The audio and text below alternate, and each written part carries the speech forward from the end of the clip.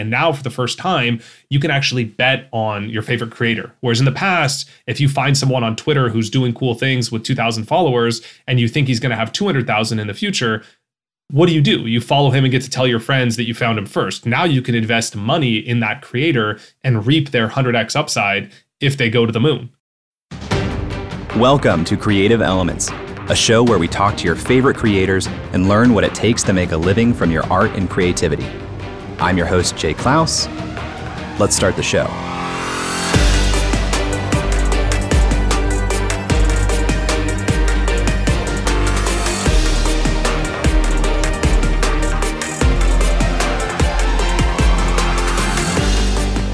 Hello, my friend. Welcome back to another episode of Creative Elements. I'm grateful that you've chosen to spend another hour here with me today. On this show, we often hear about creators who got a little bit lucky and started their careers alongside new platforms. Tim Urban caught the wave of Facebook's advertising model. Vanessa Van Edwards started blogging when SEO was a little bit easier, and anyone starting before 2010 seems to have had a big advantage with social media too. Since identifying those patterns across guests on this show, I've kept my eyes open to new social platforms that I may be able to jump on and ride an early wave. And believe it or not, it seems like we're in a little bit of a magical time for new social platforms. In the last couple of months, I've joined a few new platforms, including Clubhouse, Telepath, Racket, and BitClout. I'm guessing you've probably heard of Clubhouse at this point, but some of those others may be a little more new to you. And conceptually, the platform that is the most interesting to me right now is BitClout. Now you may be asking, what the heck is BitClout? A decentralized Twitter where everyone gets their own creator coin that's freely tradable on the open market. That incredibly concise description came from Alec Torelli. When I was trying to learn more about BitClout, his name came up over and over again. In fact, he's one of the leading voices when it comes to BitClout and how to best leverage the platform. I wrote an article called The Ultimate Guide to BitClout where I had to break all these things down because I was getting asked every day, what is this platform? How does it work and whatever? And so I find that when I write things, I'm able to be incredibly concise and very clear. And it's the process of writing that forces you to get clear on your own thoughts and ideas. And so I put together that piece of content, which really helped me better understand the platform because I was forced to explain it and teach it to other people. Over the last year or so, I've been putting a lot more time and energy into Twitter, due in large part to the success I've seen with podcast guests like David Perell, Dickie Bush, and others. But it's hard to stand out on a platform with nearly 200 million users already. BitClout looks and feels a lot like Twitter, but it's super early days on its platform. And a lot of people are excited about its decentralized nature. Here's Alec on his YouTube channel to explain what I mean. In this case, decentralized means that it lives on a blockchain, like Bitcoin, for which there is no central owner. BitClout itself lives on the internet as opposed to in a privately owned server, and therefore, it cannot be shut down. BitClout is groundbreaking because for the first time, you can invest in yourself and your favorite influencers with real money through the use of creator coins. Every profile on the platform automatically gets assigned its own unique coin, freely tradable on the open market. The price of the coin is subject to the most basic economic law of supply and demand. As people buy the coin, the price rises. As people sell, it goes down. This is some pretty crazy stuff. And whenever there's money and investment involved, you need to do a lot of research and make your own thoughtful decisions and judgment calls. Which brings me to my little disclaimer for this episode. What Alec and I talk about in this show is for informational purposes only and is not financial advice. We do not know your specific financial situation, and so you must do your own diligence before making any type of investment decision. But here's why I wanted to talk with Alec on the show today. At its core, this is a platform for creators. And by being so early on, this is an opportunity for creators to build a following alongside the platform itself. Now, as we'll talk about in the interview, BitClout itself is not a sure bet that it'll stand the test of time the way that other platforms like Twitter and Facebook have. It may not exist even a year from now. But Alec is taking a clear bet on the platform. And what you don't know yet about Alec is that he spent the majority of his life making bets. Before he was a digital creator, he was a professional poker player. Yeah, I started playing in 2005. I got invited to a friend's house after the beach one day, and Chris Moneymaker, what a great last name, right? Had just won the biggest tournament in the world. And the slogan was anyone could win. So everyone was loving poker and getting into it, and it was becoming cool. And so I went over to a friend's house, and as they say of any, gambler, the worst thing that happens is you win your first time because then you're hooked. And I won $12 my first time playing. And I saw that this was something that I kind of had a knack for. I mean, a lot of it was luck. My first time, I didn't know what I was doing, but I felt like I liked this game. I was really drawn to it. I was attracted to it. I liked the different elements of the math, the psychology, the people, and the reads, and all of these things that played into the skills involved to be a successful poker player. And I just fell in love with the game right away. With more than $1.5 million in tournament winnings and millions more, both in live and online cash games, Alec is a highly respected poker player in the industry today. In his 14-year career, Alec has traveled to over 45 countries and has been featured on ESPN, CBS Sports, Travel Channel, Fox Sports, Poker News, and many more. So in this episode, we talk about his history as a poker player, how that impacted his relationship to money, how he makes decisions, and why he believes BitClout is an asymmetric bet worth taking. I'd love to hear your thoughts on this episode as you listen. You can find me on Twitter or Instagram at jklaus. You can find me on BitClout at jklaus. If at the end of this episode you want to join the platform, I'd love to connect with you there. And now, let's talk with Alec.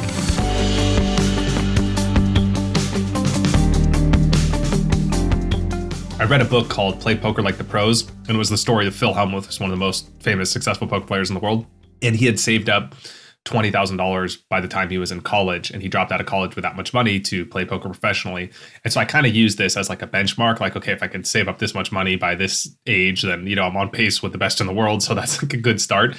Ironically, when I was in college, I had about $20,000 saved when I was 18. And so I was like, well, this worked for Phil Hellmuth. He's the best. Not that I'll be that necessarily, but this is the path he went on. So I kind of had like a role model, someone to look up to, someone that had done it. And it really wasn't until after I dropped out of school that I made it my parents aware that like this was, what I was going to do. Even though I think they had an idea at the time because I was so immersed and so dedicated and so committed, so in love with poker. But I kept that one close to the vest until I could prove it out. I proved that I could do it first. Saving $20,000 at any point in college would have been absolutely mind-blowing to me. So did that come from earnings from playing? Yeah, it all came from poker. I just was playing with friends in home games. We would play for $5, $10, $20. I started playing online. We started playing for more money, and online, is a huge ecosystem where there's a lot of money. And I remember I put in $30 into a tournament when I was in high school. I got first place out of 600 people. I won like $2,300 in high school, which was so much money at the time. Then I started playing online more. I started moving up in stakes. I started playing, $1, $2 cash games where the buy-in was $200. Slowly, creeped my way up to a buy-in of $400. I had a week in high school where I made $3,000. It was a bet with a friend that I could do it because I basically mapped out how much money I needed to make on a daily basis to achieve that goal. And I just set a benchmark and I played, 2, 3 tables, 4 tables at a time simultaneously. So you're playing 4 tables at once, making a lot of decisions per hour. And I, was able to achieve that. And so like I had these little benchmarks that were happening, these milestones that I was achieving. And I just kept saving up money and did well in tournaments, did well in cash games. And I played a lot of poker. What was the frame as a 16 to 18-year-old in terms of discipline and saving and knowing where to bet what? Because it seems to me like you could have that week that you win $3,000 and then immediately lose everything and you're back at zero. And now it might take another 2 years to get to that $20,000 that's saved. So how did you think about saving and pacing during that time? I was not good at it. So I would be completely transparent. I was very poor at it. I would overexpose myself to risk. Like I would risk too much of my bankroll. And I didn't practice what's called proper bankroll management, meaning you're risking a small amount of your money in the games that you're supposed to be playing. I would do what's called shot taking, which means you play games that are bigger than what you can afford to try and run up your bankroll. I was like easy come, easy go, right? Like I made this money fast. I felt like I was on top of the world. And I didn't really have a system. Like poker wasn't as mature of a market as there is today. Like now in my Alex Academy program, I teach bankroll management because I learned the hard way. I made, this was later in my career, but I made $1 million when I was 19 playing poker. I was one of the biggest winners in the world. But because I had these bad bankroll management practices and I didn't have systems, I didn't have things in place, I lost back a lot of that money in the next couple of years, which is something a lot of people don't know. A lot of people don't talk about. They only talk about the wins and the successes, but I didn't have the right systems in place. I let my ego get in the way. I stopped improving and I lost back most of the money that I won. And so it really was then that I really started to learn like, okay, let me build a system to do this right. I have to start at the ground, start back over. If I do build up again, I don't want to take 2 years or whatever, however long it's going to take to build back up. I want to do it right this time. So I really developed like, more structured and solid bankroll management practices. But in high school, it was just like, oh, there's a big game, there's a bad player, let me hop in and try and win. So yeah, I wasn't prepared. Like I didn't have these, like you don't learn these skills anywhere, right? Unless you try and fail in the business or the poker world. So I kind of had to learn on my feet. I had to learn the hard way. Yeah, we're going to return to this idea of bankroll management because I think it's going to apply to a lot of what we talk about in our conversation generally. But, on your website, you talk about there were some games where the buy-in alone was $1 million. These numbers in the poker world just blow my mind because is that when you have games this big, is that literally your personal cash that you're putting on the line to play these games? Or like, how does this asset work? I know it's cash, but it seems like a huge number. Yeah. I mean, I guess a lot of it is just relative, right? Like the games are big, but they're relative to just what you can afford to risk in a certain situation. The bankroll management system scales. In other words, if you practice a system where you have, let's say, and we set minimums with my academy and what I recommend to clients and students and what I do in my personal practice. I say, okay, and it depends on the format of poker you're playing, right? So if you're playing a cash game where you can buy in and quit anytime, you want to have a minimum number of buy-ins, a minimum number of units that you can afford to risk, right? So you convert your cash into chips, into big blinds, what it's called, the size of the game. And as long as you have, let's say 50 buy-ins to the game, you can afford to play. So as long as you have 50 buy-ins, you can play. When you win enough to have 50 buy-ins for the next size limit, you can move up in limits. When you lose, you have to move down in limits, right? So your bankroll management system scales. And it really is all relative to the size of the games you're playing. So it's not really about the money. It's more about the units relative to the money. And I think poker is really unique because it forces you to think in terms of units, not absolute figures. Because if you're there at the table and you are playing in a game where, there's $10 million on the table and the correct play is to make a big bet, you can't think to yourself in your head, oh my gosh, I'm risking a house right now. I don't want to lose because what can I do with this money in the real world? You have to think in terms of, okay, this is how big the pot is. It's 300 units. I have 300 units remaining. The correct play is to bet these 300 units to win those 300 units. And then later on, you convert those units to dollars when it's all said and done. So there's a great phrase by Kenny Rogers. You got to know when to hold them, know when to fold them, but there's time enough for counting when the dealing's done. And it's like until those chips are locked up and away from your poker bankroll and then put into your real bankroll, which is like the money you use in the real world to navigate and buy avocados and pay your bills and do those things. Like you can't sort of equate these two currencies because otherwise you're going to go mental, right? You're going to just not be able to sleep at night knowing you just punted off a car making a bad play. Because this happens. Like I'm human. I make a lot of mistakes and I've made mistakes that are expensive physical objects that connect to real things in the real world, but you have to be able to sleep at night. And so it's really important to be able to distinguish these two things.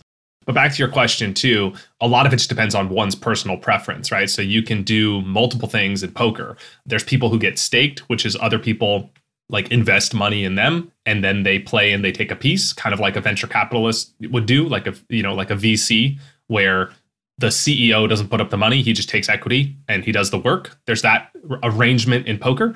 You could also sell action to other friends or other people where they're outside investors and you could just sell action in your game. So there's a lot of things you can do if you are playing in a game that's a little bit over your head and you want to achieve the expectation without taking all of the risk or some of the risk. And so this is a little bit of a part of that bankroll management system that's very like an art where you have to know what you can afford, where you're at mentally, how much you want to risk in a game, finding investors, doing business. These are all parts of poker at a very high level that don't really apply if you're just going into your casino and playing with a $100 or $300 game. You're not really going to be selling action, finding investors and doing all these things. But as you move up in limits and you start playing big games where there's politics involved, where it's hard to get in the games, where you have to know people to get in the games and the people that invite you to the games maybe want a piece of you in the game. And there's all these political business dealings around poker. It was actually funny when I was playing in the big game in Macau, more of my job was to get in the game than it was to play the game. When I got to the game, I'm like, wow, now all I have to do is play my hands. It's I'm a good player in the game. I know how to win. But it was getting in the game and getting a seat in the game was a large challenge. This is insane to me. I love this. So thank you for entertaining my probably like kind of juvenile questions. So you mentioned like these are two different currencies, but that's just a mental division. They're still the same actual currency of US dollars. Yes, one correct. to one. Yeah, but they have to be a mental division. Otherwise, you're just not going to be able to sleep. You're just not going to be able to. It's not even that you're not going to be able to sleep.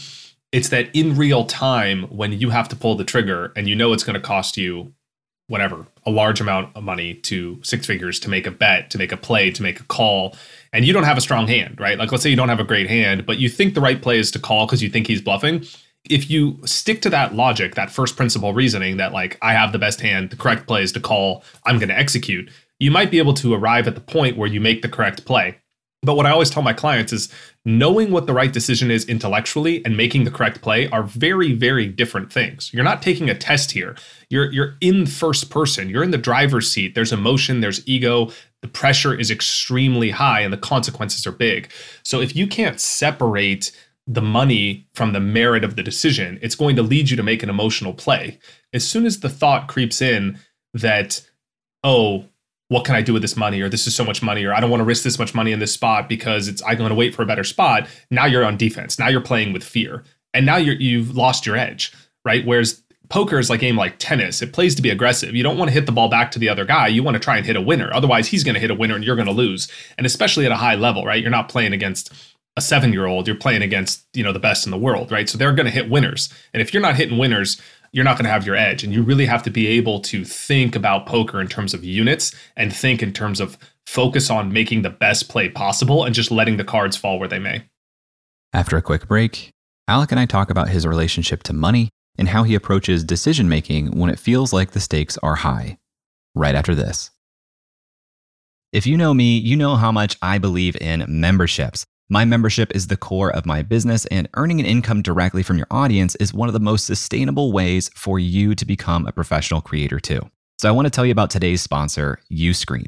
Uscreen is a beautiful all-in-one platform that helps content creators earn a living from their videos by unlocking predictable, recurring revenue. You can host private live streams for your members, build an on-demand catalog of premium content, and Uscreen gives you a community hub to interact with your members too. They can access your community from their mobile phone, so your membership is right there in their pocket. With a Uscreen account, you get video hosting, an out-of-the-box website, full payment and subscription management, and plenty of third-party integrations too. And Uscreen makes it easy to get set up. You get access to powerful website themes that are fully brandable with no coding skills required. Uscreen will even provide a dedicated success manager for you. Just about anyone that wants to make money from their content can do it with Uscreen. It's perfect for coaches, authors, influencers, and entrepreneurs in just about any niche. Right now, Uscreen is used by creators in fitness, education, news, kids entertainment, and more. That includes Yoga with Adriene and Creator Now, just to name a couple. Uscreen is the platform for building a video membership site that is great for generating a sustainable income for professional creators. If you create video content for your audience, I highly recommend checking it out. If you're interested in learning more about Uscreen, visit uscreen.link/J. That's uscreen.link/J and let them know that I sent you. This episode is sponsored by Podcast Movement. For the past decade, Podcast Movement has organized the world's largest gathering of podcasters, featuring thousands of attendees, hundreds of breakout sessions, panels, and workshops, plus the largest trade show in podcasting. Podcast Movement helps podcasters of all experience levels create, grow, and profit from their show. It's suitable for beginners, but you'll also have the opportunity to meet some of the biggest names in the industry. I've been to several Podcast Movement events, and not only is the programming incredible, but the culture and vibe are incredible too. It attracts thoughtful, empathetic, and collaborative people, which makes sense when you think about the medium of podcasting. Podcast Movement hosts 2 events per year. The first just wrapped up, but their flagship conference is happening August 19th through the 22nd in Washington, D.C. Attendees have the freedom to choose their own adventure across several different stages throughout the 4-day event, not to mention dozens of amazing networking events, parties, and the expo hall floor. Tracks include podcast creation, video and live streaming, industry professional, plus several stages of curated programming from some of the top companies in podcasting. It's truly a unique event, and if you are a podcaster, I cannot recommend it enough. Right now, tickets are available at super duper early bird pricing. And as a Creator Science listener, you can save $50 on top of that by visiting podcastmovement.com/science. That's podcastmovement.com/science. Welcome back to my conversation with creator and poker pro Alec Torelli. The way that Alec has spoken about making bets to this point has been really interesting to me. The way that he speaks about his relationship to money feels so emotionless and impersonal. And at the same time, you can tell that he is aggressive in the decisions that he does choose to commit to.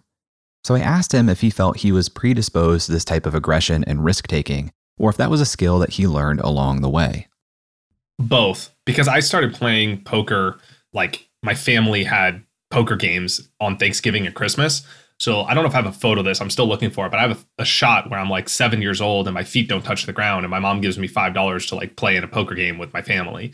And then with my friends at a very young age, we would make, in poker, we call it prop bets, proposition bets. We would bet on a lot of different things. And this is kind of like, I didn't realize that this wasn't like normal to do, but it was like, we would do this all the time. So you know those games, if you're, this might date me a little bit, but if you're old enough to know what pogs are, those little circular pieces of paper where you have to like drop the little slammer key on and flip them over.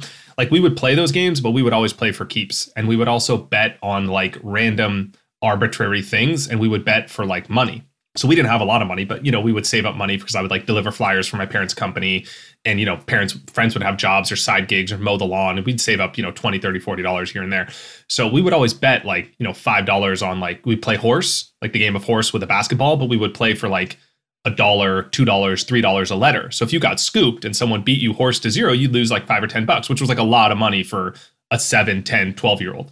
Right. So I remember like we would bet on a lot of things. And sometimes when people run out of money, they'd start betting physical objects. So I went broke one time when I was like 12 and I bet my friend my lava lamp because I wanted to win my $20 back. And so I bet him my lava lamp. And this might paint me as like a degenerate gambler, but like I was always looked at myself like a calculated risk taker. Like I would just evaluate the situation and try and bet when I had an edge.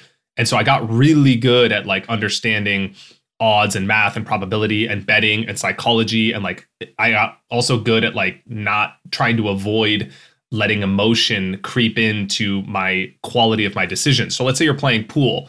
We would always play for money and we would play based on the amount of, you know, balls that you lose by. So if you lost by like 4 balls, you would lose $4 or $8 or whatever it is.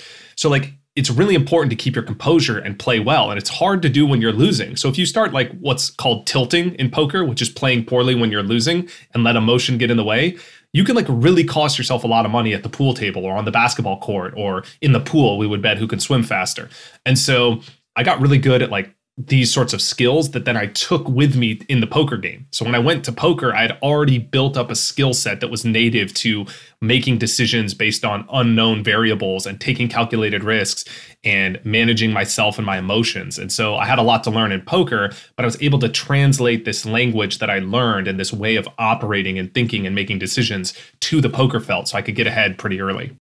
I freaking love this. My fiance doesn't know this yet, but poker is definitely going to be part of how we raise our future kid, because I feel like this is like such an incredible skill set to learn. Because a lot of us are grown up, we're around kind of a scarcity mindset, especially as it comes to money. And that probably really affects our entire worldview, our path forward.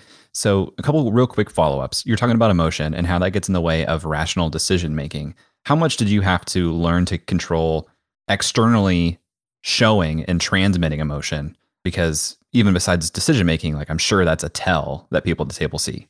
Absolutely. And this was something that I'm not like a born stoic. I was prone to tilting early on in my career. I got the nickname Tilted Torelli because I would like tilt a lot when I started to lose, and I got frustrated over a lot of menial things in life. And so I learned over time to like appreciate the luck that I had in life and the winning hand that I was dealt in the world. And I, you know, now I give talks on like how lucky we are to be born in the first world and like understanding the relationship between luck in poker and luck in life. And that really helped me to understand these sorts of things. And so that really shaped my worldview and allowed me to kind of have a little bit thicker of a skin when bad things happen to me in poker, to take it in stride, to realize that like this was one slice of the pie. It's not the whole thing. And the fact that I'm able to play a game for a living means that I've already won. I've already dealt a winning hand. And then the rest is just like free roll, as we call it in poker. You're just playing with house money because I had great parents. I had a great education. I was born in the first world.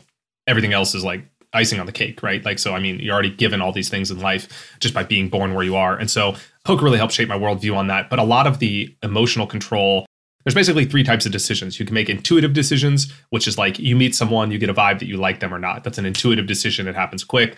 You can make a logical decision, which is like your list of pros and cons, an analytical decision where you take something into consideration and debate it deeply.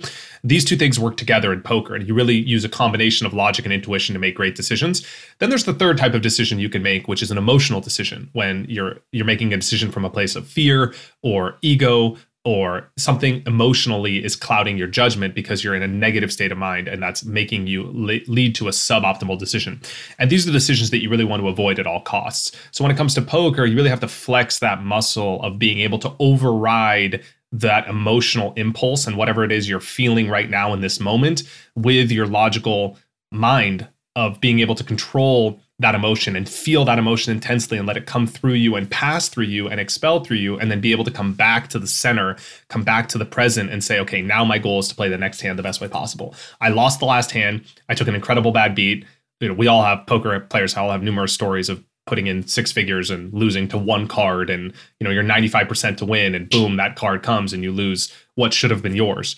And then now, okay, that happened. I feel that emotion. I'm a human. I feel that intensely, right? It's like hard to imagine losing six figures on one card when there's one card in the deck that you can lose to. But it happens. It happens to everyone that plays enough hands. But now, what am I going to do? I can't control the cards I'm dealt. I can only control how I play the hand. So now in this moment, I have to go back to, there's a new hand that's being dealt. And if I'm not ready, just like when I was a 12-year-old losing money on the pool table because I wasn't focused, if I'm not ready in this next hand of poker, I might lose another six figures in this next hand, not because I got unlucky, but because I don't have my shit together and I'm not playing at a high level. And because I'm focused on the negative energy, I'm focused on the past, I feel like I'm a victim. I'm not focused on being aggressive, finding opportunities and looking for ways to exploit my opponents. So I have to get my stuff back together and I have to play the next hand the best way possible. So poker really teaches you to focus on that process. And the more that you do, you will be rewarded. And the more that you don't, you're going to be punished. And so you really have to learn fast. Otherwise, you're just going to go broke. So many of us, we go decision to decision throughout our lives, making these decisions based on money and what will give us the next best perceived step because of money. What is your relationship to money today? And how do you decide where you allocate your time? I think money is like a really good tool and a magnifier. And in poker, money was always what we used to keep score. So I always looked at it like a measurement of not like my personal worth. I try not to do that, but like in basketball, they use points. They use wins and losses, right? In poker, we use money. So the more money you make, the higher rated of a player you are. And that's just kind of the metric that we use. So I tried to optimize for that, but also trying to be mindful that it's not the end all be all. Like it's not going to, like beyond a certain point, the additional money you make doesn't really change your daily life if you control how you spend your time. So freedom is always the metric I've used to like try and filter everything through that lens and try and always be mindful of like, not necessarily how does this affect my net worth, but how does it affect my ability to have control over where I spend my time, who I spend my time with, and how I spend my days. Like, what does my day look like? What does my calendar look like is a lot better of a metric of how wealthy I personally feel I am than how does my bank account look like, right? And obviously you need some amount of money to be able to buy back your time to control your calendar, but the amount is smaller than most people think. And money has diminishing marginal utility. So more money you make, the less valuable each dollar is, the less it impacts your daily life. So I kind of became aware of this pretty quickly in poker because I always controlled how I spend my time. When I dropped out of college to play poker professionally, I was incredibly free. I wasn't that wealthy, but I was incredibly free. And I got up every single day. I had no expenses. I got up every single day and I could do whatever I wanted, however I wanted. And so that was like the biggest win to me, going from having to go to class every day and study and do all these other things on other people's schedules to being able to then go to, I can do whatever I want today, whenever I want, however I want, for as long as I want. And I only have $20,000. So I realized like, okay, and great that I could was lucky to be able to go live at home. But even when I moved out shortly after, like I kept my, if you keep your expenses low, like it doesn't cost a ton to necessarily support your lifestyle if you make what I call conscious trades and you're able to focus your time and resources on spending money on things that are valuable to you and give you more freedom, not inhibit your freedom. So that's largely what I do today. I try and think about things through the matrix of like, how will this inhibit my time and what time am I committing to this thing? how can I outsource or delegate or eliminate whatever it is that's not important? And then how can I spend as much of my time as possible doing the things that create meaning and value and significance to my life? And that's largely how I operate and how I've operated for, my whole life. Well, I became aware of you through the growing BitClout community. And it was only in doing research for the show that I realized you had this history as a poker player. So I actually have no idea if you are playing poker professionally still or not. I'm like a part-time, full-time pro. So I've always really said that. Like even when I was living in Macau playing what was then the biggest games in the world, I would go live there for a month at a time. And I would play a lot of poker. And then I would travel around and go to other places for fun or pleasure or also for some poker. But just have a little bit of that balance, because being always immersed and all in on the poker world is very taxing and draining. And I feel like I have to have other things and other activities I'm doing in my life to keep that balance. So I'll dip in and out of the poker world. And I've done that throughout my whole career, at times more dipping in and at times more dipping out than others. But I still continue to do that to this day. And I think I'll largely do that just going forward. Like I love poker. I always will love poker. And then how much I play is just depending on what other things are going on and happening. And I like to, like I said, be able to have enough control over my schedule that if something like BitClout comes up and I want to bet on that asymmetry of this platform potentially 100xing in the next, 5 years, and I want to, pull out a surfboard and ride the wave, I could dedicate a large portion of my time to being an influencer on that platform and growing my platform on it, because I have control over how I spend my time. And so poker really allows me to do that. It allows me to play. If I want to play 20, 40 hours a week, I can. If I want to play 0 hours a week for 4 weeks because I'm focused on BitClout, I can. And that really, to me, is like the biggest win. The biggest thing that poker gives you is really that freedom. When we come back, Alec and I really dig into the nuts and bolts of BitClout and why he's taking such a big bet on the platform. So stick around and we'll be right back. Welcome back. Up to this point, I couldn't help but talk to Alec about his background in professional poker. It's fascinating to me, but it also plays a big role in how he evaluates new opportunities and where he spends his most precious resource, his time. It's clear to me that Alec is taking a big bet on BitClout. So I asked him how he became aware of the project so early on. I actually saw a tweet from someone who verified their platform. And just for people that are not aware of what that means, the BitClout was very innovative in their marketing because they took a lot of their native currency and they gave it to the 15,000 biggest influencers on Twitter by creating profiles on the BitClout platform where these people owned their own coin. So they would own $10, $20, $30,000 worth of their own coin because it was given to them to incentivize the creator to join the platform. And all the creator had to do was tweet out this verification thing that says, BitClout verification. So I saw this influencer who I follow on Twitter tweet out this thing called BitClout verification. It was obvious to me it was a crypto project because of the word bit. And so I learned from experience that when you fail to look at what's happening in crypto, you could miss the wave. And so everyone, I think, has a crypto experience where they could have gotten early, or the first time someone told them about Bitcoin, they're like, it's a scam. I don't want digital gold. And so they just write it off, right? I think most people have that story, and it happens at different times. But the point is that if they had listened earlier, they would have got in earlier, right? So I learned that lesson. It was not my first rodeo. So I was like, okay, let me pay attention. Like I said, I'm lucky to have control over how I spend my time. So I spent the next 3 days, like 8 hours a day learning about what this platform is, using it, putting money on the platform, buying coins and stuff like that. And I quickly realized that there was a lot of asymmetry, that this could be the future of social media. And so I basically went all in.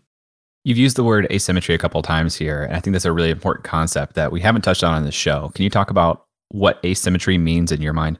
Yeah, so I think of myself as like an asymmetric investor, like a bettor, right? Like if I think about the ways that I've done very well in my life, it's basically when asymmetry is the idea that you can risk a little and win a lot. So you have a fixed downside, which is, 1x, 1 unit, right? So let's say you buy into a project or a product or a social media or crypto. You can lose whatever you put in, right? You can always lose what you put in. You can't lose more than that, right? So your downside is fixed at, let's say, 1,000 or 10,000.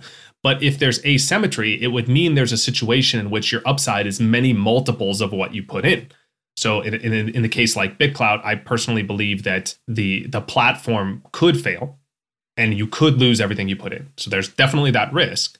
But even taking that risk into account, I still think for me personally, the way I use the platform, the way I'm able to like navigate the creator coins and my own platform, it's worth betting on because the rewards are many multiples more than the risk. So you can make, 5, 10, 50, 100 units and you can lose 1 unit. So that's asymmetry when you can make a lot and lose a little. And it reminds me, I learned about this concept in tournament poker, where you could buy into a tournament. Like I told you, that first time I bought into a tournament, I bought in $30, I won 2,200. So my downside was fixed at 30, my upside was 2,200. So it's 100 to 1 or 90, whatever, 85 to 1. So that's what I'm looking for when I make investments, when I make bets. Today, I'm looking for things that are asymmetric. I'm looking for things where I can lose what I put in, which is normal, right? Every investment, you can lose what you put in or some fraction of it, depending on the investment, but you can make multiples of your investment. And that's my personal, style of investing. I like that delta between the reward and the risk. Some people like the slow bond style of, grinding out a small return, which is great. And I think it's important to have a balanced portfolio. And what I learned in bankroll management is that it's really important to have different types of bets.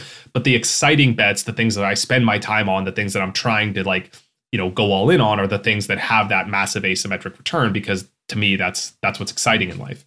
I would imagine a guy like you is probably in the midst of several asymmetric bets right now.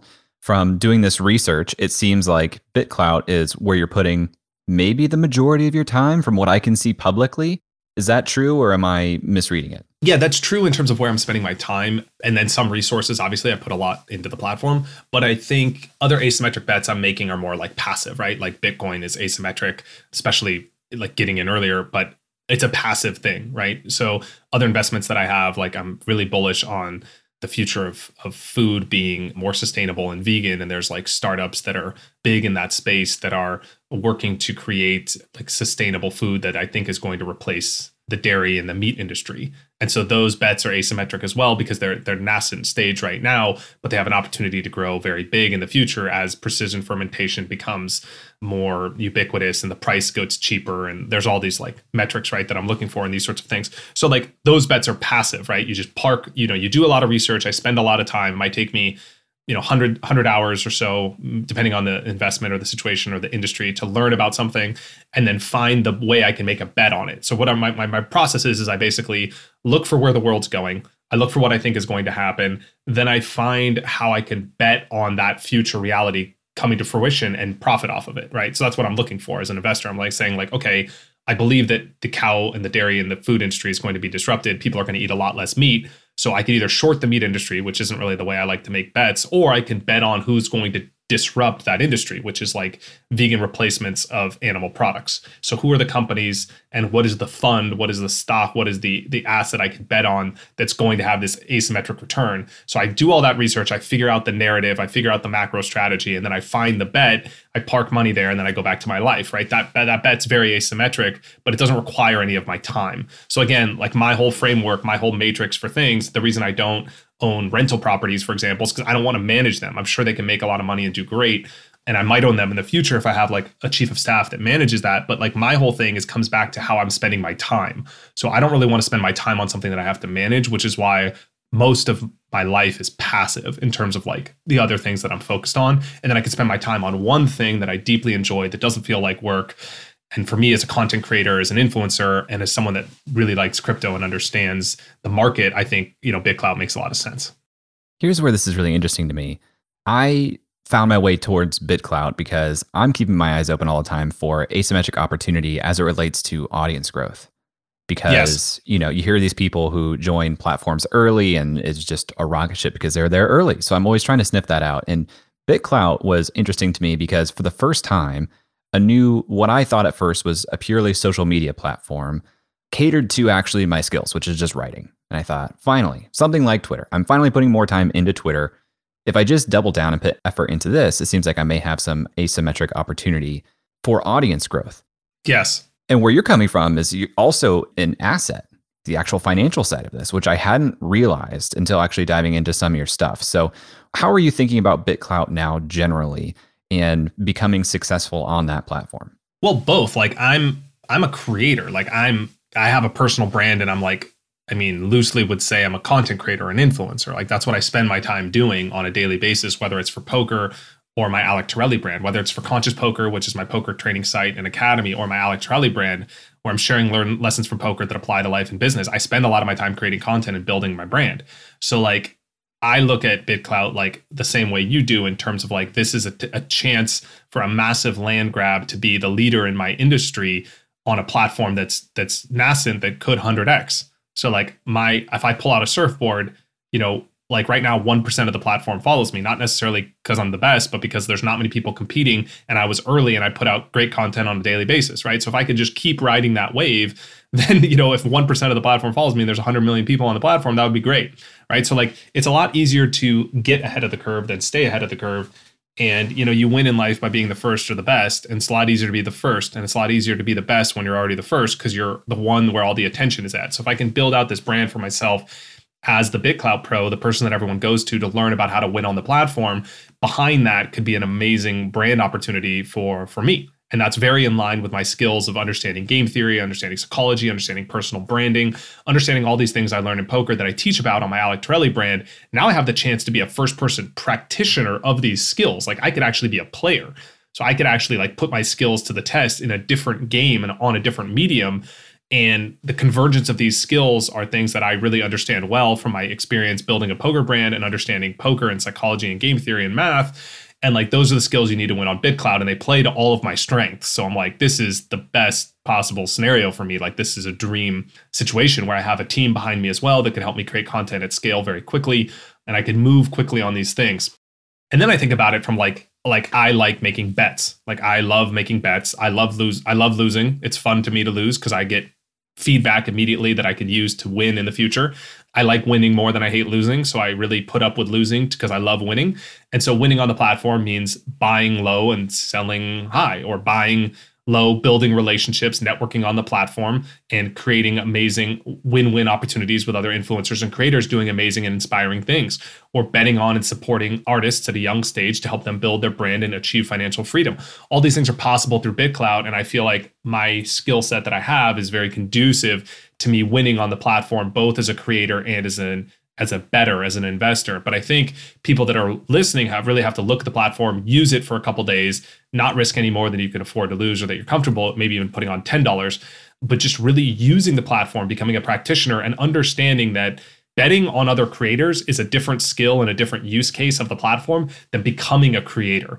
Becoming a creator requires you to create content at scale and have a voice and have a brand and have something to say and really be helping people solve an important problem in their life. Being an investor is very passive. You just find other creators that are doing that and you bet on them before they're discovered by the market, and you can profit off of that opportunity. So I use the platform both ways because they play to both of my strengths, and I love it. Like I said, I like being an influencer, but I also like being a practitioner. And as a practitioner, I could help teach people how to be better users of the platform. And that's largely what my brand is built on BitClout. And, I wrote the ultimate guide. I have content coming out on a weekly basis on how to win on the platform. So I think for me, it's really important to be using the platform so that I can help others win on the platform as well. If you haven't seen the BitClout platform before, you're probably picturing it as very similar to Twitter. And you're right, the interface looks a lot like Twitter. But there's an additional component of BitClout that makes it really unique. Yes, you can create and share content on the platform, and yes, you can follow other creators to see their ideas in your feed, but you can also support the creators by investing in their own quote-unquote creator coin. Creator coins like JKlaus Coin have value, just like Bitcoin or Ethereum have value. So everyone on the platform has their own creator coin. This is automatically created for you when you make an account, and this creator coin is subject to the laws of supply and demand. The more people that buy it, the higher the price goes. The more people that sell it, the lower the price goes. So it's something that can be bought and sold with real money. You have to use the native currency called BitClout.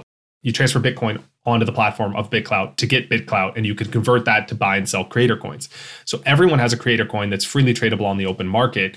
And if someone buys your coin, the price goes up. Someone sells it, the price goes down. And so the more people that buy and hold your coin, the more clout you have on the platform. And it's a situation that's really interesting because the way, for example, that the comments are sorted on the platform is based on whose coin price is the highest. So the more clout you have, the more attention you get around your coin, because when you leave a comment, when you interact with someone in the future, when you DM someone, they'll have this feature that they could sort the messages by coin price, or they could sort the messages by how much of that person's coin that you hold as an investment. So people can see DMs only from people that hold their coin or only from people that hold a specific amount of their coin.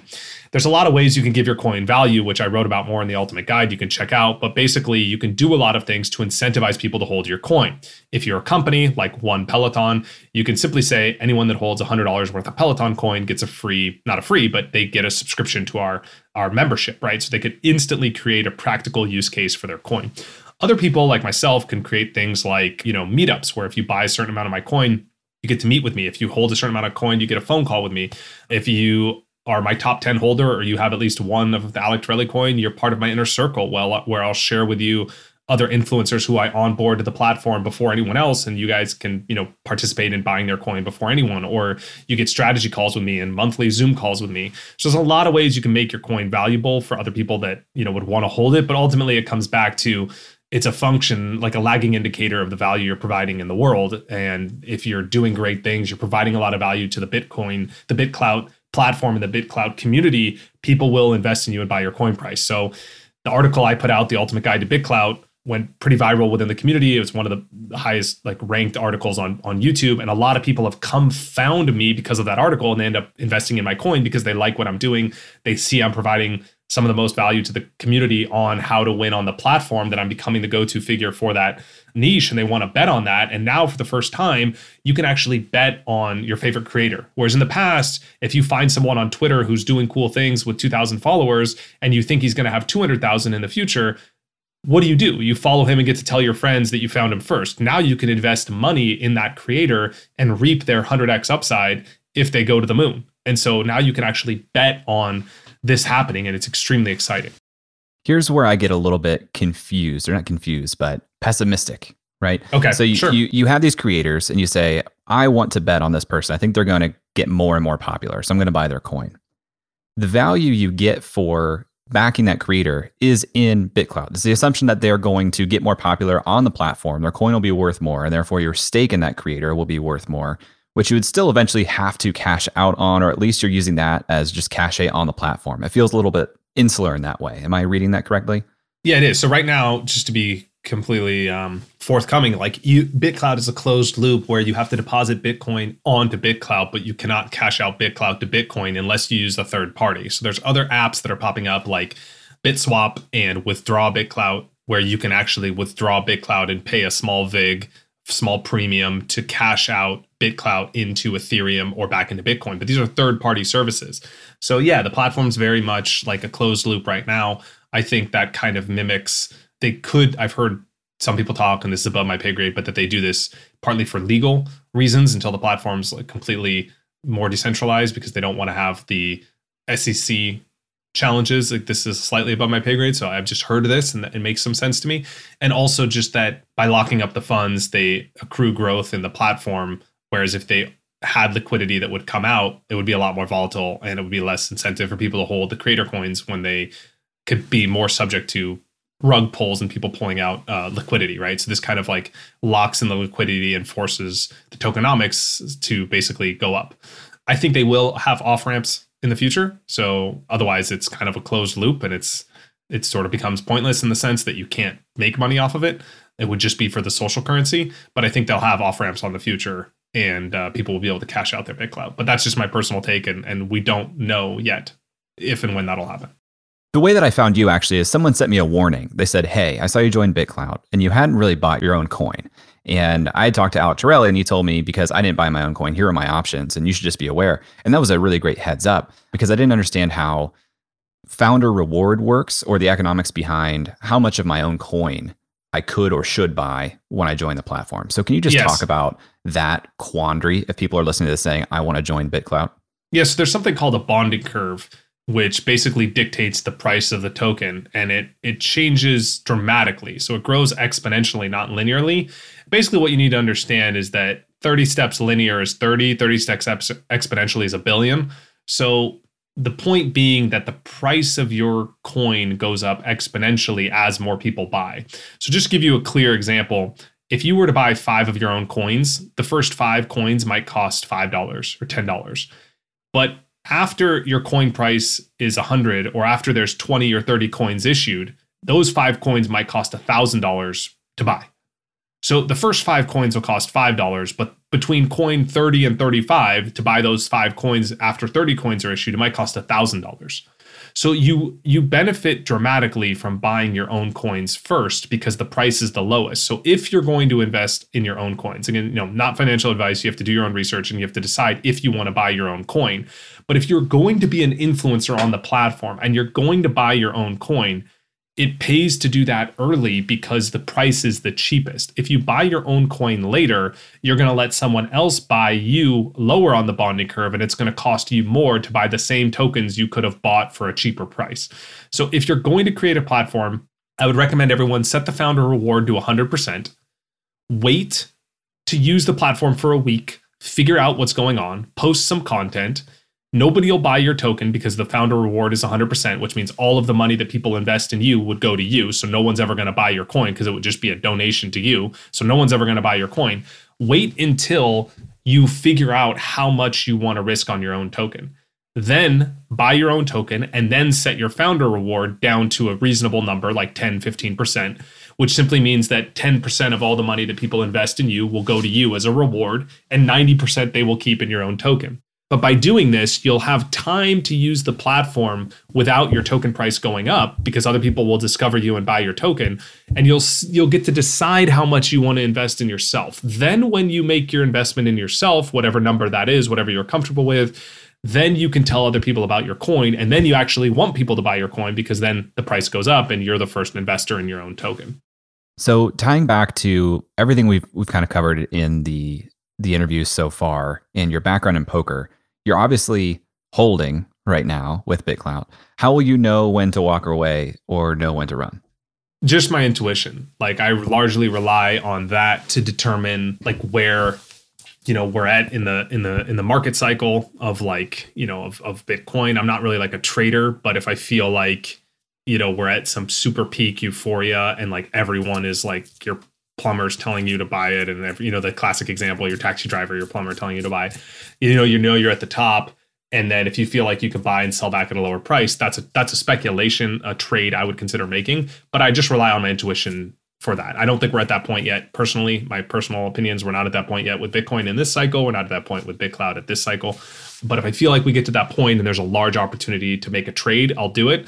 Otherwise, my thing is mainly like low maintenance, low overhead. I just buy and hold things I believe in. I keep them for many, many, many, many years, and I don't really worry about selling them. I don't really worry about short-term volatility and like short-term market forces. I just focus on something that I'm comfortable holding, even if it goes down temporarily. And with Bitcoin, you have to have those diamond hands, as they say, because things obviously move up and down with a large amount of volatility, and you have to believe in what you're holding in order to withstand that volatility and not have cold feet and just sell and run for the hills as soon as the market pulls back 20, 30%. So I have those diamond hands with all of my projects because I firmly believe in them. And that largely stems from what I said in the beginning, those countless hours I put into researching it to understand, what is Bitcoin? What is money? What is the history of money? Why does money have value? And I understand, I learned a lot about those things. And so now I actually have a clear idea of Bitcoin's practical use case. And so I feel the same way about BitClout. I think there's asymmetry. It could all fail and go to zero. It's a new social media. Obviously, it's not going to guarantee to disrupt Twitter, but it could. And if it does, I'm going to benefit disproportionately. If it doesn't, I'm comfortable losing whatever I put in. And I'm here for the long run. I'm pulling out a surfboard and I'm riding the wave.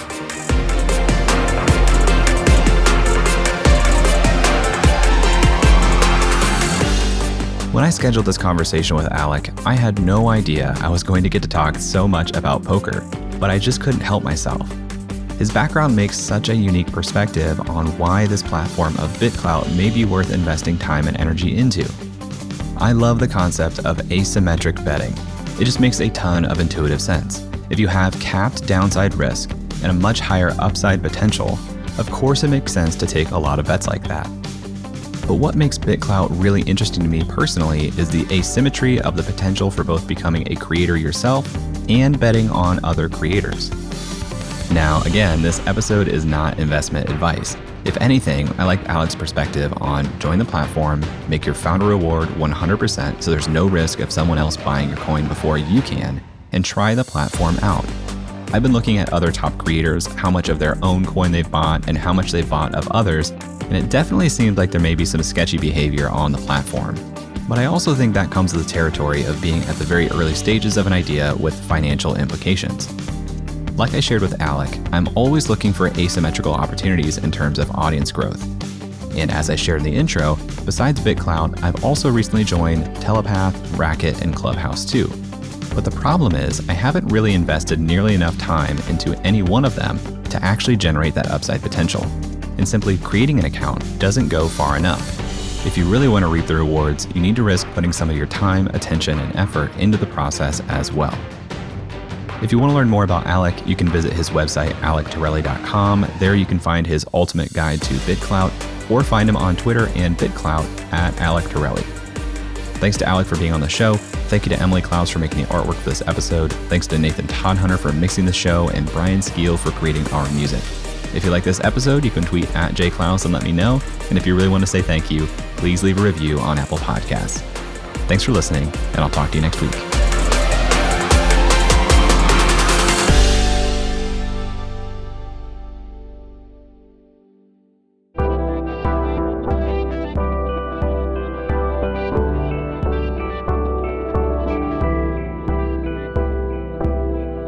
The Podglomerate, a sonic universe.